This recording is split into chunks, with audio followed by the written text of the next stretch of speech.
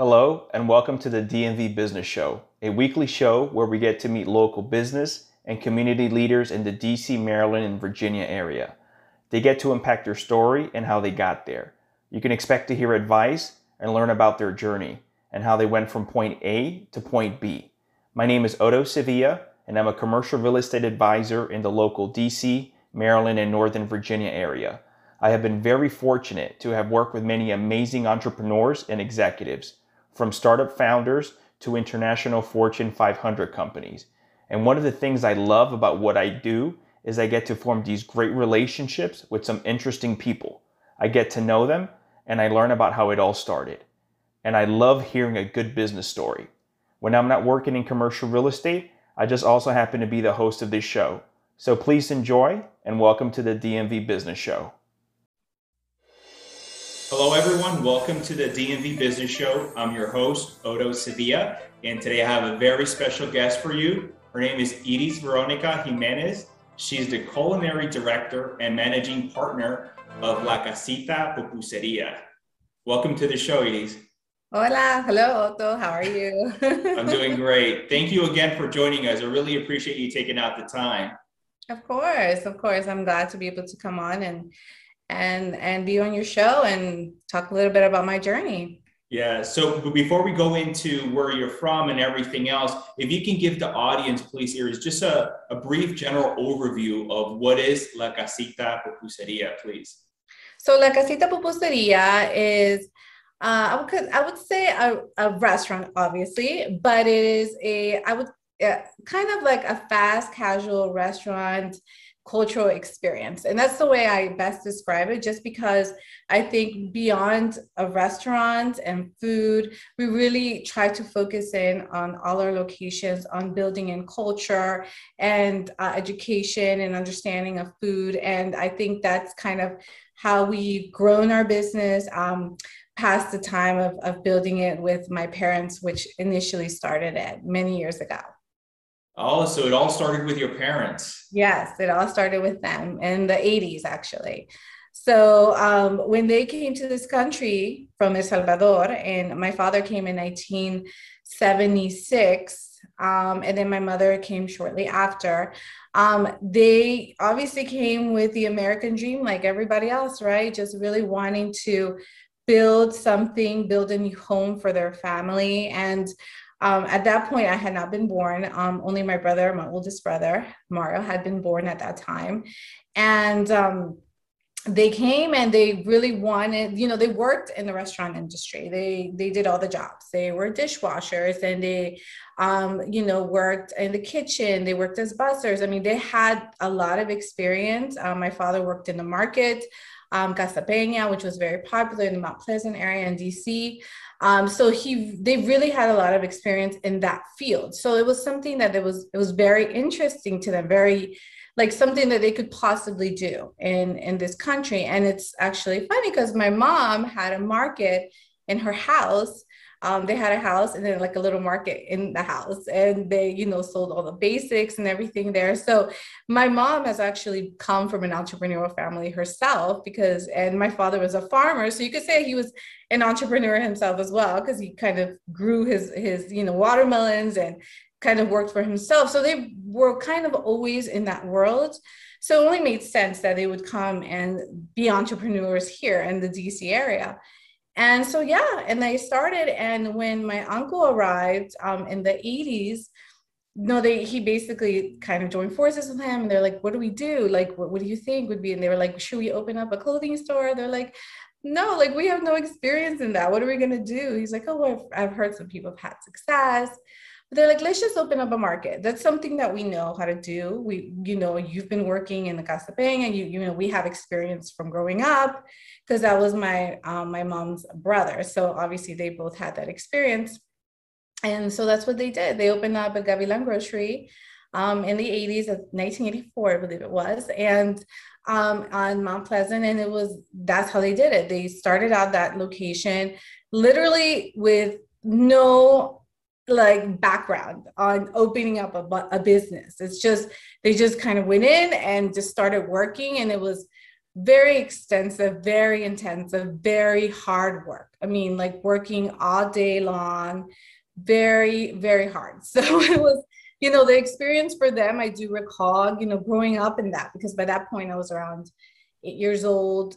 And I started to see, my siblings and I would go, and we realized we didn't have a traditional life like my friends and the people that I knew, like their parents had like 9 to 5 jobs, and they didn't, they were not considering, oh, like, yeah, I have to go on the weekend with my parents to the store, or, my parents are like with this, they were like the store, like, okay, what is that? Like the concept of small businesses was not commonplace, like not something people really talked about at that time. It was mostly just, your traditional jobs.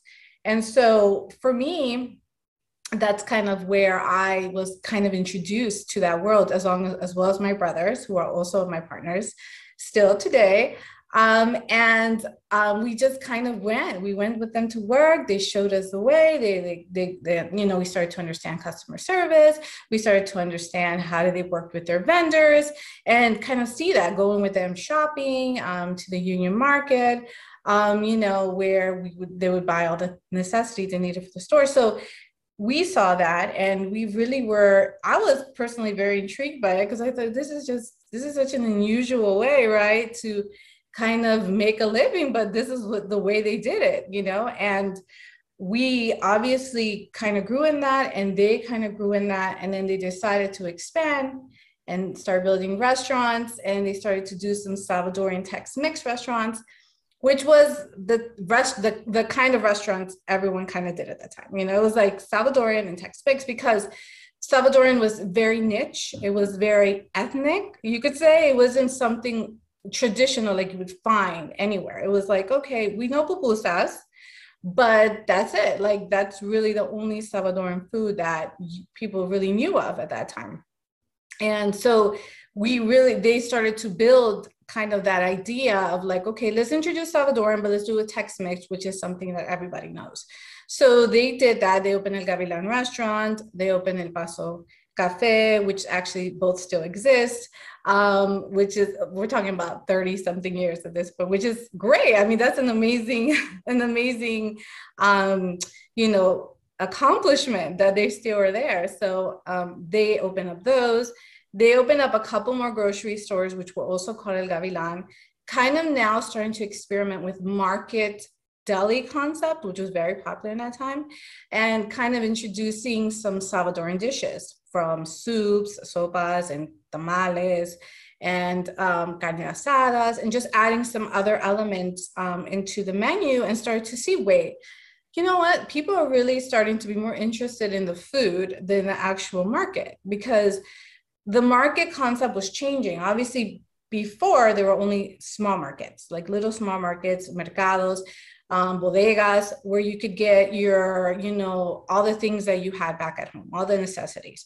But now you were getting these huge markets that were starting to be built, that had a larger selection, better prices, obviously. And then also stores like Giant and Safeway were having these Latin areas in their stores as well, where people could get their food as well. So we realized that, that was changing. Like the concept of a market, people were not really going to that, a specific small market concept anymore. So they started, to add more food items. And at that point, they started to realize, well, this is making more sense. And it was organic. It wasn't something they were considering. They were never really thinking opening up a pupuseria ever. That was not even in the idea for them. So as we grew up, we all kind of did our own things. I went to George Mason. I studied communication. Then I worked kind of in a private sector for some time. My other brothers did some other things.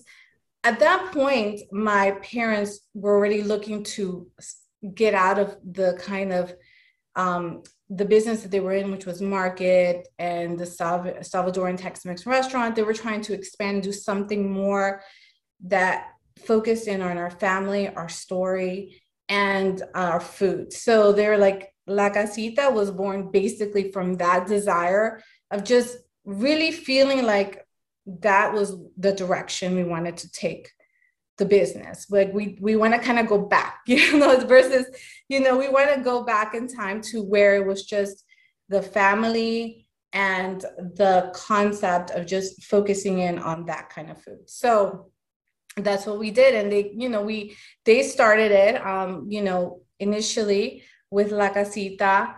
And we kind of all sat down. I do remember the conversation, and my parents were like, well, we want to open up a new spot. We want us to do it together as a family.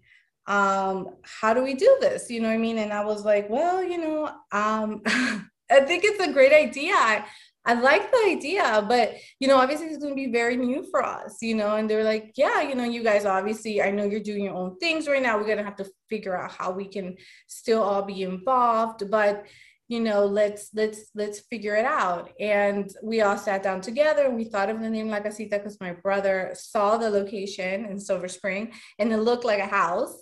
And, and he was like, wait, this looks like a little house. Let's call it La Casita. And it makes sense. It's our family spot. It's something where we want families to feel comfortable and multi-generational homes to feel comfortable coming, which was very common in our families. You had the grandma and the mom and the kids all living together under one home. So we wanted to create kind of that space for our customer. And that's kind of how that happened. And as my siblings and I grew up and started to be more involved, we started to focus in another direction, which is what I've told you about, which is kind of bringing back the concept of culture and education and really understanding how we, especially being first generation, myself and my brother, my youngest brother, Jaime, who is, the operations manager, and my other brother, John Angel, and Mario, obviously, who's going to Salvador, how we can all make it a part of our lives. Because I think that even with like a family business, which is what we are,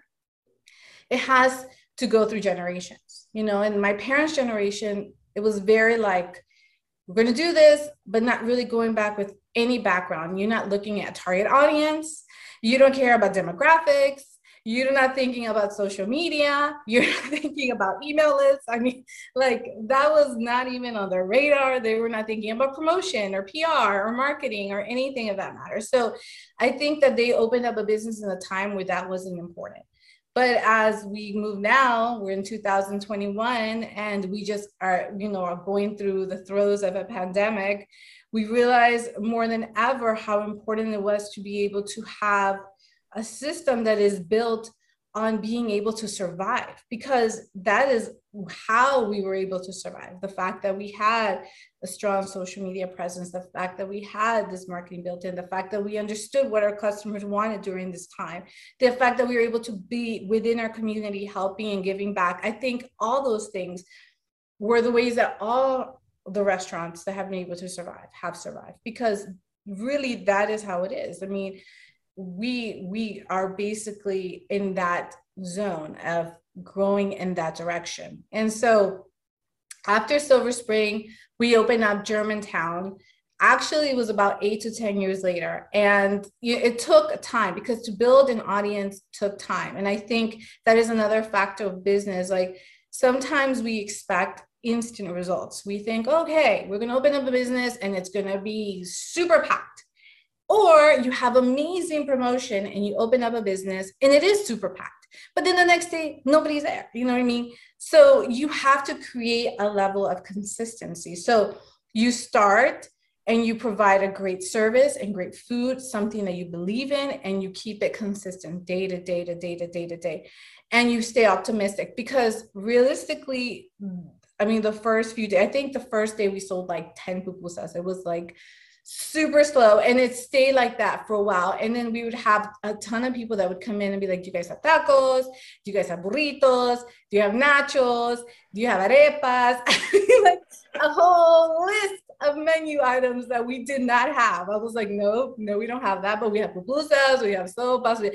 People like things I've never heard of. They would leave, and then sometimes they would come back, sometimes they wouldn't.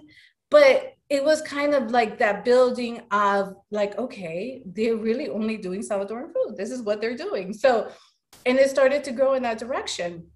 And there were other pupuserias, but they were focusing mostly on pupusas. And we called ourselves a pupuseria, but we explored obviously other things beyond just pupusas, which of course is our bread and butter, right? Our top selling item.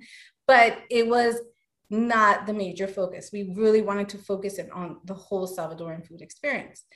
Now, as we went to Germantown, it really was like a pop-up concept. Like, how can we move this concept, which is La Casita, to another location and kind of build a smaller concept? Because that was a smaller location with a smaller menu and really focusing in on that community's needs. And I think that was another factor because like we really try to consider that. Like La Casita can be flexible. So we have a menu in La Casita, Silver Spring, but in Germantown, let's go with a smaller menu. Let's go with a different concept, different things that this community would be more interested in. And we did that with Germantown and it succeeded. It did well. It was able to be like, okay, yeah, this works well for this community. Then we moved into Gettysburg, which was our first full service restaurant concept. And we call it Cocina CA because it's actually Central American food. And that was really blending our lives because my husband is from Costa Rica. My brother's wife is from Nicaragua. We were kind of mixing in Central America into our life where it wasn't just Salvadoran food we were eating. We were also eating Costa Rican food. We were eating Nicaraguan food. We had some Hondureñan food. So we really loved all those foods. And as you know, most of those foods all have similar ingredients. So basically we were like, okay, we can just change different elements, change different spices, work this out a little bit, learn how to make it, like have people that we know from those areas come and taste it. And then we kind of focused in on that. And that is another kind of experimental standalone concept in Gettysburg. But that area is extremely diverse, has tons of different ages. And so that restaurant has been very successful there based on the fact that it really does understand the area. And so that people feel like it's theirs, and I think that's what it is. Like when you have a great restaurant, you feel like it's yours. Like that's my spot. Like that's my place, and you tell your friends, come check out my spot, because you feel connected because there's something about it that makes you feel like it's your part of your life, part of your identity, and we love to see as well, like kids that came with their parents, and as they get older, they come as adults and they bring their girlfriends, and then they get married, and then they bring their kids. So, because like La Casita Silver Spring, we're talking about 2002, where it's already 19 years, being there. So, and at the Gettysburg location was super great. And we started to explore having cultural events. We started to explore having vegan pop-ups, which talked about different ways of eating, how we can invoke plant-based eating into a food that you already love. And we started to talk about those things. So I think that we really started to kind of expand out and have different conversations with food, music, and culture within that location. And from that one, we ended up opening Nats Park, which was a dream for my brothers mostly, who are really big sports fans. And they, were so excited for this opportunity. They reached out to us as their potential pupuseria that they were looking at to represent Nationals Park, because they were really starting to explore having local restaurants at Nats Park versus just your traditional foods of hot dogs and stuff. So they really wanted to explore that. And they started to bring in different restaurants that you see there. And they were like, okay, we think you'd be a great fit. And obviously a big factor for us was like, okay, we will go, but we will only go if we can make pupusas on site. We're not sending frozen pupusas.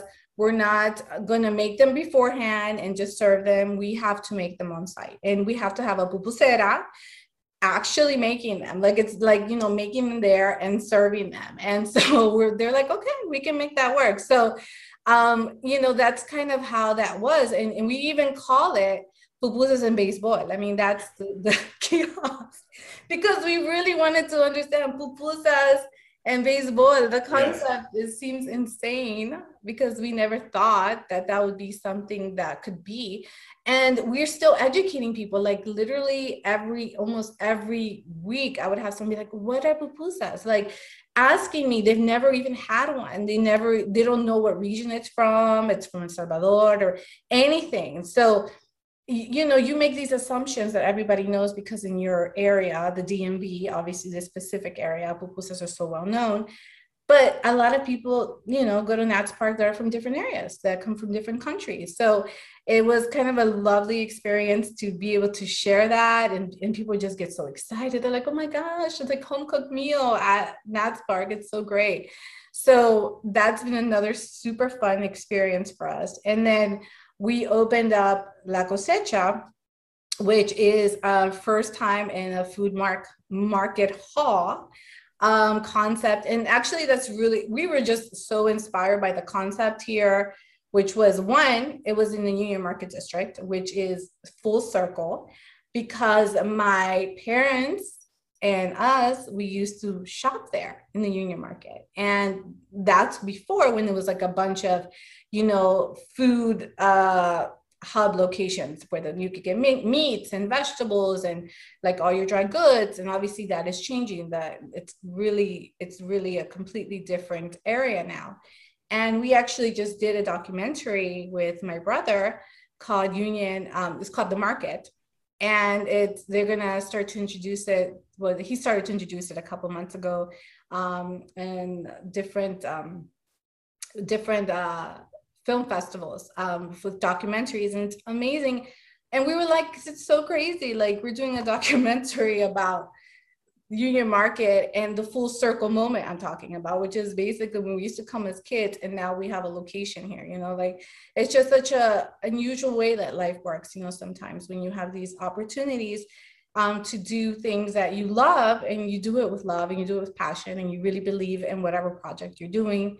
And, things open up, experiences open up. And so this spot is perfect for that because, one, we're the only Salvadoran spot in the hall representing Salvadoran food, obviously. And another one is because we really do get to explore cultural events. We've been able to do art events, music events, a lot of different learning events. They have a culinary immersion kitchen where you can do teaching of classes of food.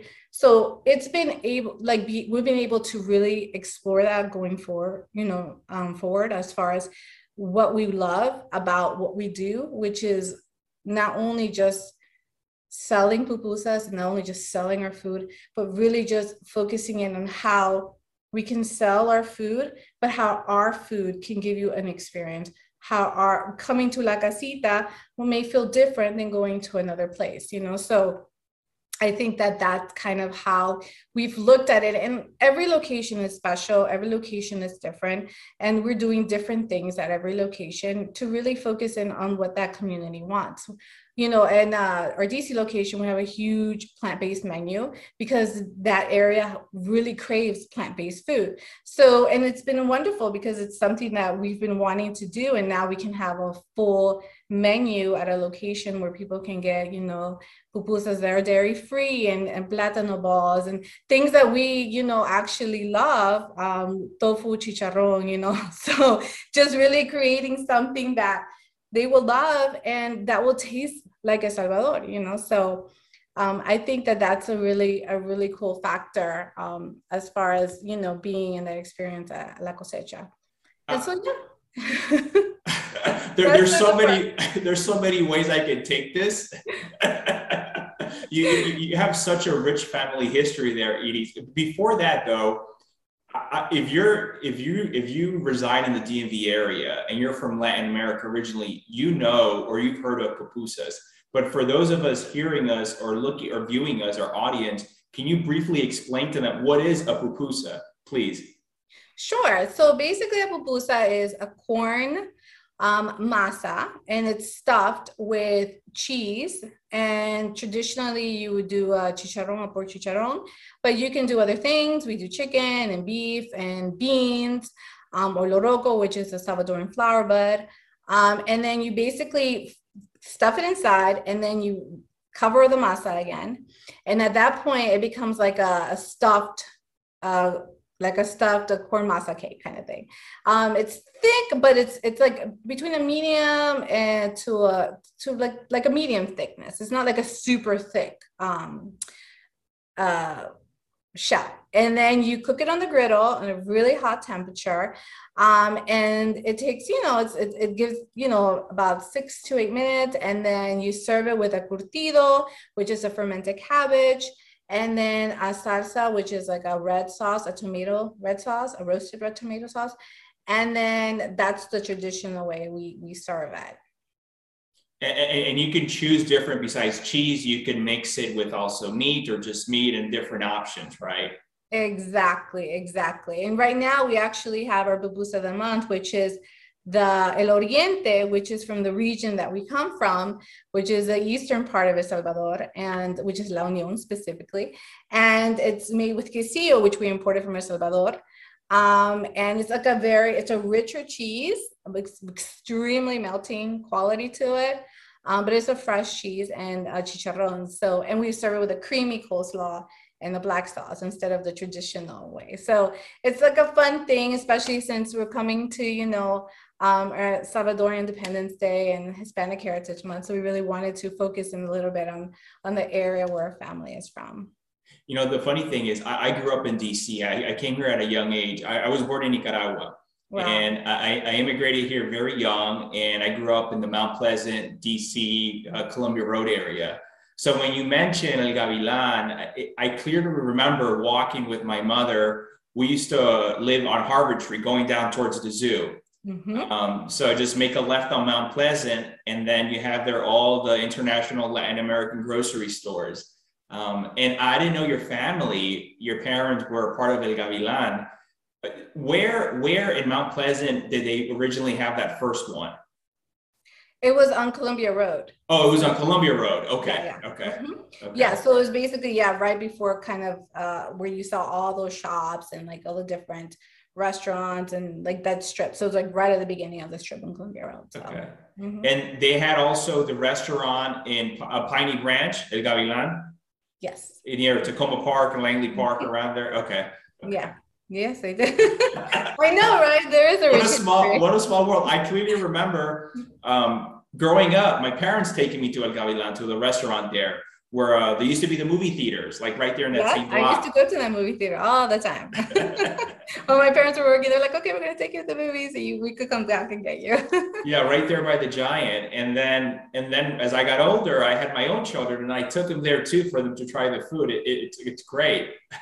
That's so wonderful. That's what I mean. Like, I love that because you have a very distinct food memory there. Yes. Of those experiences.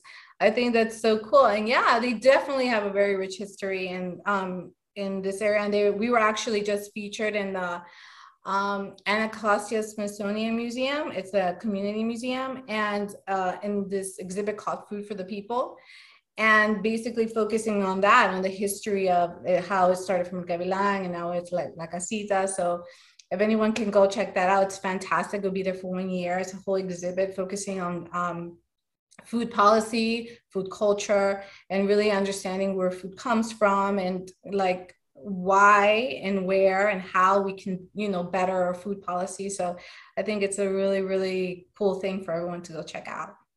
I'm curious, Edie, when your parents sat you down a while ago and they wanted to bring the whole family together, all the siblings, and form La Casita, were you then, I know your experience obviously growing up in the food and the restaurant industry, it was always there in front of you, but were you doing something else differently, or did you want to do it, or what were your thoughts back then when that meeting happened and that conversation?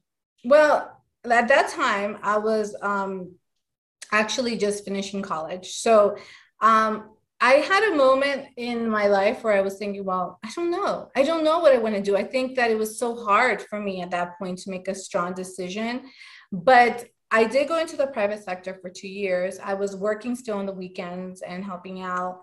And so I would come and everything, and I enjoyed it. I always enjoyed being with my family. I enjoyed working. I enjoyed being part of that whole situation. But I think that I needed to find the area that interested to me the most, which was the area of the food.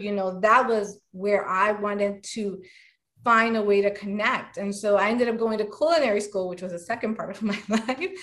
And I went to culinary school, and I really got in touch with understanding not only food, how food is made, where food comes from, and understanding how food is such a representative part of our everyday, but it's not thought about a lot. It's just like a secondhand notion. Sometimes you just eat, but you're not thinking about where does this food come from, or how is it made, or the effort, which is another factor that we've talked a lot about, which is immigrant food sometimes gets a bad rap as far as being like, it should be cheap, or people should not be paying a high price for it, or it should be something like, okay, well, this is not really like elite food. It's not great food. It's not, it's not on that level. It's, and I think that when you look at the craftsmanship into making anything that is very traditional to that country, you can try to make it and it will not taste the same. And I've heard so many people say that, oh my gosh, I try to make it. I found the recipe on some website and it was like not the same. I don't understand what is going on. And it's because it's craftsmanship. And there is not like, it's an invisible thing. It's not tangible. You can't understand why, but it's because they've made 10,000 pupusas. How are you going to compare yourself to someone who has made 10,000 pupusas? You cannot make the same thickness. You can't make the same texture. It's something in the hands. It's something in the way it tastes. It just is. And so I think that was my passion, like really becoming a pupusa ambassador. That's been kind of my connotation of making people understand that food should be respected at all its levels, always, but thought about. Like make a notion to understand this food is rooted in so many generations, from my mom to my grandma to her great grandma, like so many levels that not only represent me as a person in 2021, first generation, now raising my own daughters and their experience. My daughter is like a better pupusa maker than me at this point. I mean, she's amazing. I'm like, what is going on? And she's like, it's in the hands, mom, it's in the hands. So she's like, and it's so amazing to me to see that, because that is really for me where my passion came from. So when I did finish culinary school, I came back to the business, but I came back, at really focusing on the culinary aspect. And that's, became the culinary director, really focusing on what our menu is going to look like, what is the direction we're taking, and really incorporating culture fully in every sense of the word, and between the conversation, the education, and bringing it to as many people's attention as possible. Because for me, the greatest gift is for someone to ask me, so where does this come from? Or why is this? Or why is this? Because I feel like that is the conversation that is going to get things started, where people are going to really start to connect and understand, is just by asking. If you don't know, then just ask. And you get to know me better, you get to know my food better, you get to know my culture better,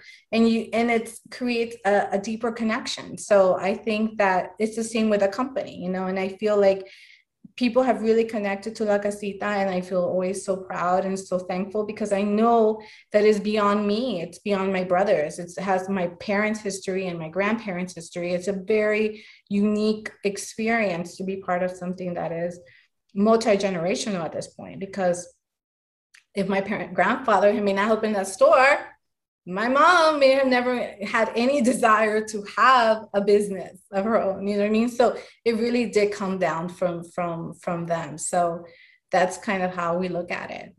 I love it. I also like, you said earlier how with different locations, you also modify the menu depending on the community. Do you do that originally, or do you listen to them first and then go from there? How does that come about? So basically what we did is we started off always with a smaller menu, and then we start to get feedback from our customers. And they would tell us, okay, we want this, or we don't have this, or why don't you have this? And then we start to kind of really figure out, okay, like how can we get this? And then we would just adjust the menu accordingly. So I think that we always started out with a base, like even like Casita's menu in Gaithersburg, we looked at the first menu, it looks nothing like the menu right now. Like almost completely different, because we were like, okay, these items were not working, but we move quickly. I feel like we cannot sit on the menu and be like, okay, this is the menu we want, and this is what we're going to have, because we realized people were not ordering that. People don't want that, or people would order that and they don't want that anymore. So, or people's tastes are changing. They don't, they want smaller menus. Like before, like food had to be this huge plate, you know what I mean? Like a food, like you have to have a lot of rice, you have to have a lot of this, you have to have a lot of that. And we're really seeing people want to try a little of everything. They sometimes don't want a full meal. They want a little small of this, they want a little small of this, and they want to try multiple things. And that's where we're seeing people also have changed the way that they want their meal presented to them versus the way they wanted it originally, which was the biggest plate you could possibly find. Put in front of them, because to them value was on quantity. That's how they saw the value. But now they rather have an experience where they can try multiple things of different flavors, different tastes, and they feel like a little bit more connected that way. You know what I mean? So I think that has a lot to do with that, the way we change things. At your La Cosecha location, you said, is that where you're doing plant-based? Mm-hmm. Yes. And yeah, and based on that location, we realized that the other locations are very interested in that. So this week we're rolling out a plant-based menu, and also in Gaithersburg and Silver Spring, because we just have people on social media or through, through our email list, kind of have people just respond to us on surveys, letting us know that they want more plant-based options. And sometimes it's not necessarily because they're vegan, but because they can't eat dairy anymore. They have different allergies, and I think that they just really want to have our RT that they can still enjoy the food, or like not maybe just them, but someone in their family, maybe their child or their partner. So that's also another thing. When you think about food, you think, okay, not only what I want to eat, but what does everyone in my family want to eat? So sure. That's another struggle. You want to make sure to like please everyone, right? So that's another factor. So we're so excited to be able to include that now also in Silver Spring and Gaithersburg. That's so great to hear. I've never ate Salvadorian food plant-based. I can't wait to try it. I make Salvadorian food all the time, but not plant-based. I love it. and I'm sure, I mean, you would want the taste to sort of remain the same. So that's pretty much standard, right? Exactly. Yeah. I make sure that like, I make sure like I make, everyone in my family try it, and friends like try it, make sure you like it. What do you think? And then they're like, oh, I love it. It tastes great. It tastes, because think about it. Like we just are doing our LC tacos, which are made on the two Salvadorian tortillas with the meat, but we're using Impossible beef versus traditional beef. And we're using chimol, which is already obviously plant-based, and then we're using a yeast-based cheese instead of a queso seco. So you have all the flavorings are there. You got your tortilla, you have your chimol, you have your queso flavor, which is a saltiness that you need for your tacos, and then you're good. And so I think that you kind of have to think about like the elements. It's all about, if you really focus in on the ingredients, you realize aguacate, avocado, chimol, which is like our pico de gallo version, and then you have tortillas. These basic, our beans, obviously, rice, are all plant-based naturally. So it's not like, we have to make these huge adjustments. We just have to be aware that this is a very particular menu for a particular group, but anyone can enjoy it. You know what I mean? And so I think that's kind of where we really focused in on the plant-based. Edie's, now you have Silver Spring, Germantown, Gaithersburg, Nationals Park, and La Cosecha, right? So 5 location. I'm curious, I'm in commercial real estate, and just also for our audience, if someone's listening and they want to start the restaurant, how do you go about selecting that right location? What do you look at? Well, yes. I mean, I think for us, we have looked at a few factors. The first location in Silver Spring we were definitely looking for a diverse audience, a diverse customer base. And I think that was a big factor. We wanted to be able to have people from different ethnicities, obviously Salvadoreños, which was our big, bulk of our customer base. And, different ages, obviously, younger to older as well. So initially that is what we looked at. And obviously Silver Spring is that. And then when we looked into Germantown, Gaithersburg, and then obviously our newer locations, Nationals Park, obviously you don't think about that, but because it's kind of an entertainment situation, it kind of creates a different environment. And then obviously with La Cosecha, which is obviously already a built-in audience based on the fact that people are going for Latin American food. But if you are looking, I think a big factor has to be, okay, well, what type of food will you be offering? Are you going to be offering a situation where you're going to want people to be able to drive there, or can they walk there? And that's going to be a factor on age. Obviously, families prefer locations with good parking. You know, if you're looking for a young millennial crowd, you're going to be looking for places where they can get there biking, walking with, some kind of other form of transportation that's not necessarily a car. So I think that, and then as you go further and further down generations, it's going to be different things, and really have to focus in on that. But what's going to matter is basically what's your menu, what are you offering? Because the food is very specific. We have what you consider to be very ethnic, cultural based food.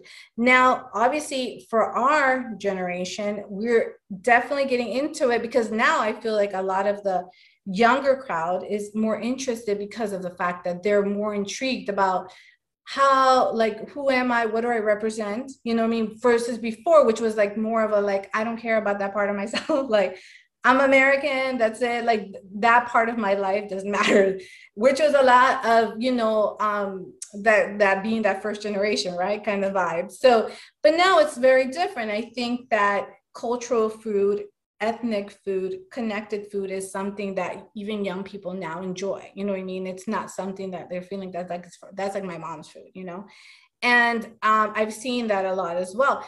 But things change. And so you have to remember that even with whatever location you get, a location can change, because you can have a demographic this year, but in 10 years, it may be completely different. So you have to be aware of that as well. Like, nothing is static. So you as a business cannot stay static. And that's another factor. So I think that that's, of course, a great thing, a great beginning, because you're looking at the size, you want to make sure that it fits what you're going to be selling, a capacity you're going to want, that it's going to have good viewing, so people are going to be able to see it, that if it's like within a complex of some kind, it makes sense for your business to be there. You don't have too much competition. I mean, there's a lot of things that you have to factor in, but I think that ideally, sometimes you just have to feel it, just the way when you buy a home, you go and you see the space and you feel the space and you're like, okay, this space makes sense. And that's really the only way, because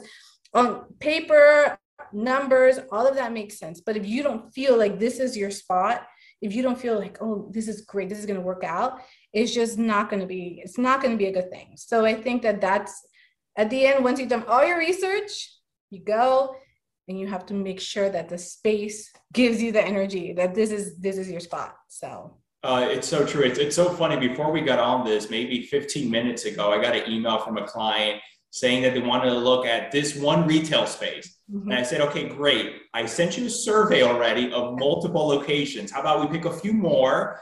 Just like that. Like, you're looking at a house, you need to feel it, you need to see it. You're going to get that gut feeling. Mm-hmm. Also, not just one. And it literally just happened a couple minutes ago before we jumped on. Yeah, exactly. You need to have multiple spots. Of course, all of them should make sense, right? For what you're looking for, as far as size and everything else. But once you get there, you'll know. And we've felt it for every single spot that we've looked, we walked through, we were like, oh yes, this definitely feels right, And it's not like they were amazing in size. Some of them really had to have some work done initially, but it had the bones. It had what you wanted. It had, because most businesses will not be manufactured for you. You will have to make some adjustments to make it what you're trying to do, what you're trying to sell. So I think you will never find that perfect spot, but you will find that perfect feeling. Yeah, I agree 100%. Yeah. What would you say drives and motivates you today? Well, for me, I think my greatest motivation now has just been my desire to really express every day my passion for food. Not only for food, but food culture, food history. And I think that with La Casita, it's so perfect, because it really is that. I have conversations with my mom. I always call her semi-retired, because she's retired, but never really retires. She always wants to do a little check-in every once in a while. Conversations about food all the time. Mom, what do you think about this? She's like, no, I think, daughter, you should do this, or maybe think about this. We used to do this back in the day. And different thoughts, and just really talking to her about food is such a connector. And I love that. And the fact that I get to work with my siblings and and with my husband and my daughter, who also is part of our company now, she's 21. So it's such a lovely thing to do and literally like move it along to the next generation. And not only that, but have all these people believe in us as a company is so huge, especially during the pandemic. It was so heartwarming to not only be involved with so many amazing organizations where we're giving food and doing all these great work with them, and just have people just giving us shout outs and really being there for us and supporting us. I always felt like, wow, like it's such a great blessing to be able to be doing a business that not only has significance economically, but it has some kind of significance historically in their lives. You know what I mean? So I think that for me is a gift, and I'm thankful to have some kind of platform to be able to share it. So that's always a great thing. That's great. Having the right team is so important, especially now with what we all went through with COVID. And I know a lot of the restaurant industry got impacted, unfortunately. Some of them closed down and a lot of them lost staff and trying to get it back in there. How do you go about finding the right people? Well, I think we have always basically gone through a really rigorous kind of initial interview where we just kind of really just talk to you. And I think that's a big factor. We're not huge on these like generalized questions, like where do you see yourself in 5 years? Or because I don't feel like, especially in the restaurant industry, that makes a lot of sense. Some people are not even thinking about being in the restaurant industry for 5 years. Like it's a very, it's in and out kind of business. It's just, it is, you have young people, they go off to college and then they don't come back, or you have, someone who is, thinking about having children soon, and then they have children and then they don't come back. So there's many things in and out we have to understand. Like it's not like, okay, you're gonna have this employee and they're gonna be with you forever. So we really just talk to you. We like talk to them. Do you know a little bit about La Casita? Do you, and if you don't, then we tell you about La Casita, what La Casita is, when it started, a little history. And then we just kind of let you in, like let you talk to us. Like, what are you thinking about? Like, what do you see yourself? What do you like about this industry? Like simple questions that to me don't feel like we're trying to, I don't know, like give you some kind of pop quiz or anything, because I feel like it's really, we need to know if you're a right fit. We need to know if you're interested, because for us, it's just as important that we're interested as the fact that you're interested. Because if you're not interested, it won't matter how hard we train you, how much information we give you, how many years you work. You will never feel passionate. You will never feel excited. You will never feel invested in our company. You won't. And we have employees that we've had 10, 15 years in some of our locations, and they have been with us all this time, not because of some kind of like magic, thing, that's, like you have to be with us. Like they're there because they feel happy. They feel comfortable. They like their job. Because as you know, with this shortage has been with people at restaurants and kitchen and dining room, huge shortage and people wanting to go back into this industry. We are so thankful that we have not been so majorly affected, where some people have literally had to cut down their hours, like close certain days because they don't have anyone to work. We haven't had to do that. We've been able to have the employees we've had from before that pandemic stay through with us throughout the pandemic, and then have some new employees come on post-pandemic. I guess, we're still in pandemic, but as a strong point, where everything was shutting down. And that is what it is to us. It's a conversation. You're going to be part of our family, part of our circle. We care about you as an individual. And I think that is that simple. And we have learned that from our parents. That's the way they used to do their interviews. That's the way they used to focus in. And they had the same result, because people want to feel appreciated. And they want to feel like you care, what their name is, who they are, and if they're from El Salvador, what area they're from, you know what I mean? And it's a very specific thing. And I think food in the food industry should be taken that way. It should have a more personalized effect, even when you hire someone, because People don't want to just feel like robots making food, because it's not what it is, you know? So I think that, especially being in the kitchen, I learned that a very important factor. You are so tired, you're sweating, you're hungry, you know, and you're like making this food, and then you have someone coming yelling in your face. It's not a good feeling, you know what I mean? Like, it's not. So I think that we are very aware of that. So that's what I say. What advice would you give someone, Edie, that was starting off any business, whether restaurant or non-restaurant related? I always say the first thing to do is kind of build out some kind of plan. These long 15, 20-page business plans, I don't think are necessary. I think if you can just have a blueprint, okay, what is it I want? What do I want? Whether it be a brick and mortar, which is great, or an e-commerce, which is also fantastic, or maybe a combination of both, which is amazing as well. And I think that that's a wonderful thing, that you can really create any kind of business you want at this point, because the fact is that even food businesses can exist, not necessarily under a brick and mortar concept anymore, you know? So I think that that is the first thing. So you need to figure out what it is that you want. The second thing is that you need to figure out who can help you get there.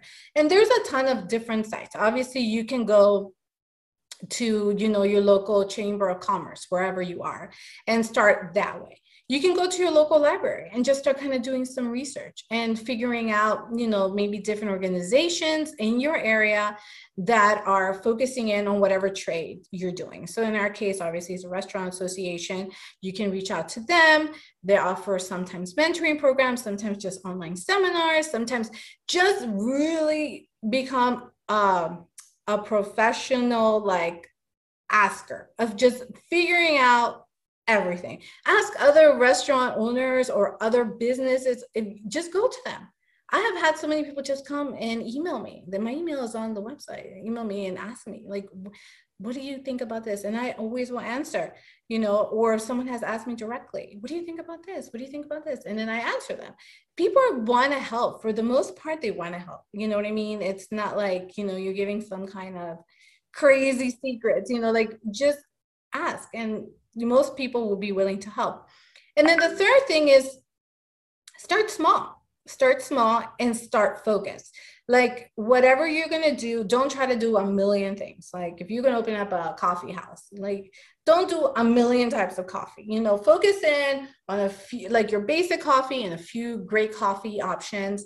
Start small. Cause we started with just pupusas. I mean, before anything else, we started with a market. We didn't even start with a pupusa. So we started with a market and then became a pupusa. No one really ends where they began, right? So start small, start where you don't have to have so much money to invest, so much time to invest, and, start selling small things, maybe even going to local festivals, or, we're going to be at the Launch Branch Festival this weekend. There are a lot of vendors there that don't have brick and mortars that are going to be there, that they're going to be selling their stuff. And then people ask, do you have this somewhere else? Are you selling this? There's ways for people to try your product, try your food, get yourself out there, get yourself a social media account, start posting, start taking photos, start getting people interested. And that's the way, because you don't need to, and there's really no specific way, right? But there is a way to do it where it's the most efficient and the less time consuming, and you spend the less money, you know what I mean? Because it is expensive to start a business, but it can be great. It could be a better experience for you if you have as much knowledge, as much help, and as much feedback, because that's very important. You need them to tell you, this sucks. And if it sucks, why? You know what I mean?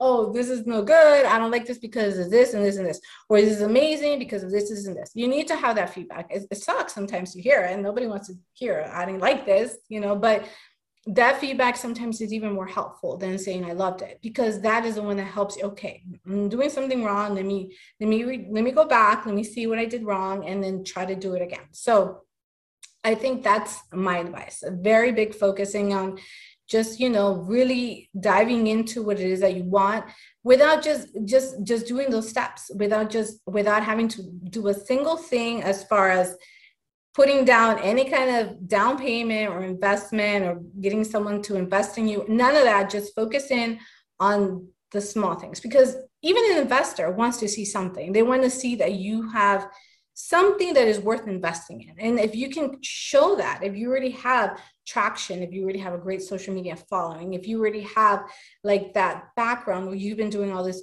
back work, they're going to be believing you more, because they're going to know that that you're really passionate about this. So I think that that's another factor as well. So, you know, it's so true. It just, when you just said that, as far as social media following, it just brings up, I had a client of mine who started with a pop-up for a restaurant, just pop-up store, just restaurant in more of a warehouse space in Rockville, and grew the following and Instagram through time. And then at a point he was able to graduate, and we found him a new space in that North Bethesda, Rockville area. But that following goes a long ways, especially when you're presenting yourself to a landlord or anyone else like that, and it's sort of your first location technically.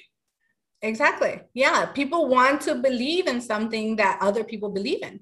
I mean, that's just how it goes. I mean, because you don't have like street cred yet, right? You don't have anyone being like, oh yes, I can vouch for this person. They are an amazing business person, because you don't have a business. Like, it's easy to come in when you've had, you know, a whole portfolio of businesses. Everyone will believe in you. But if you're just starting, people won't. And I think that that's, and it sucks, because you feel like everyone should believe in me. Yes, everyone will believe in you, but you need to remember that people need to have some kind of like something for you to show me that this is something worth investing in. So that's kind of how it goes, especially because small businesses have such a huge failure rate. I mean, that's just a reality. So it's a hard thing to do, but when you succeed, you succeed. It can last you for the rest of your career. It is what it is. You know what I mean? It's one of those things that has high risk, but high reward. So. Yeah, it's so true. What would you say is your biggest challenge right now with your role at La Casita? I think my biggest challenge is, you know, juggling things, you know, because I think that for me, I feel like there's a lot of things that we have up in the air always, right? Like, we're juggling things all the time. Ideas, concepts, thoughts, what's going on for 2022, our team building. There's a lot of little things going on all the time. And sometimes it's hard to focus in on one thing. And I think that that's been like the hardest thing for us recently. It's just like, okay, what of all these things up in the air needs our attention the most right now? Because I think that if you don't do that, everything stays up in the air and you don't really do anything. You just become static and you're just like, what happened? We didn't do anything. And that's the reality, because I feel like that's kind of how you have to run the business, because there's so many little things happening all the time. And so it's hard to focus in on those big things. And so for me, that's what we do. Okay, we have our weekly team meeting. We talk about the things we have to do, but then we end at the meeting. We say, okay, what do we have to get done by next week?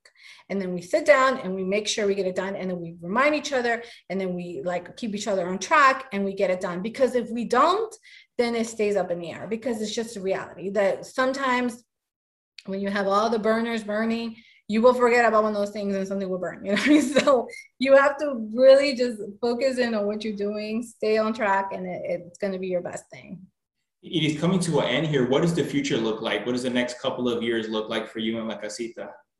Well, for us and for La Casita, for myself and for La Casita, I see continued growth. We would probably like to open it up another Pupuseria within the next 2 years. That's kind of the goal.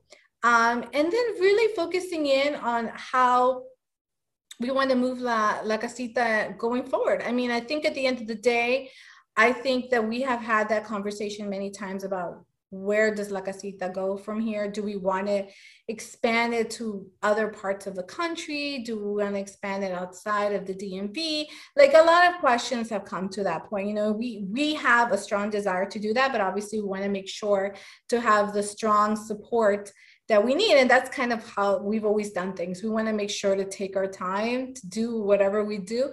But of course, we would love to bring La Casita to other parts of the country, bring our story to other parts of the country. That would be a fantastic thing to do, especially because pupusas are just becoming such a loved food item at all in anywhere, you know what I mean? So I think that that's something really exciting, and I think it'd be cool for other people to try a DC version of a pupusa, right? The DMV version of a pupusa, which is our version. So I think that that's a cool thing. So we definitely are looking forward to that, to be able to expand outside of the DMV area. So I love that. Where can people find out more about you and La Casita?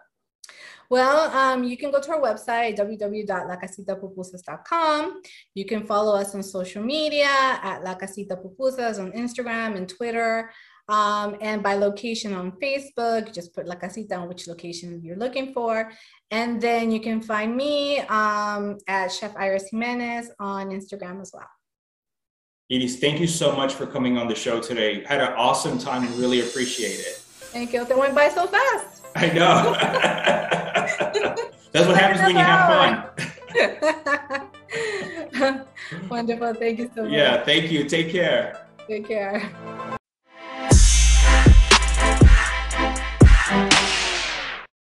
If you haven't done so already, please make sure to subscribe to the show and leave a review and comment and let me know what you think.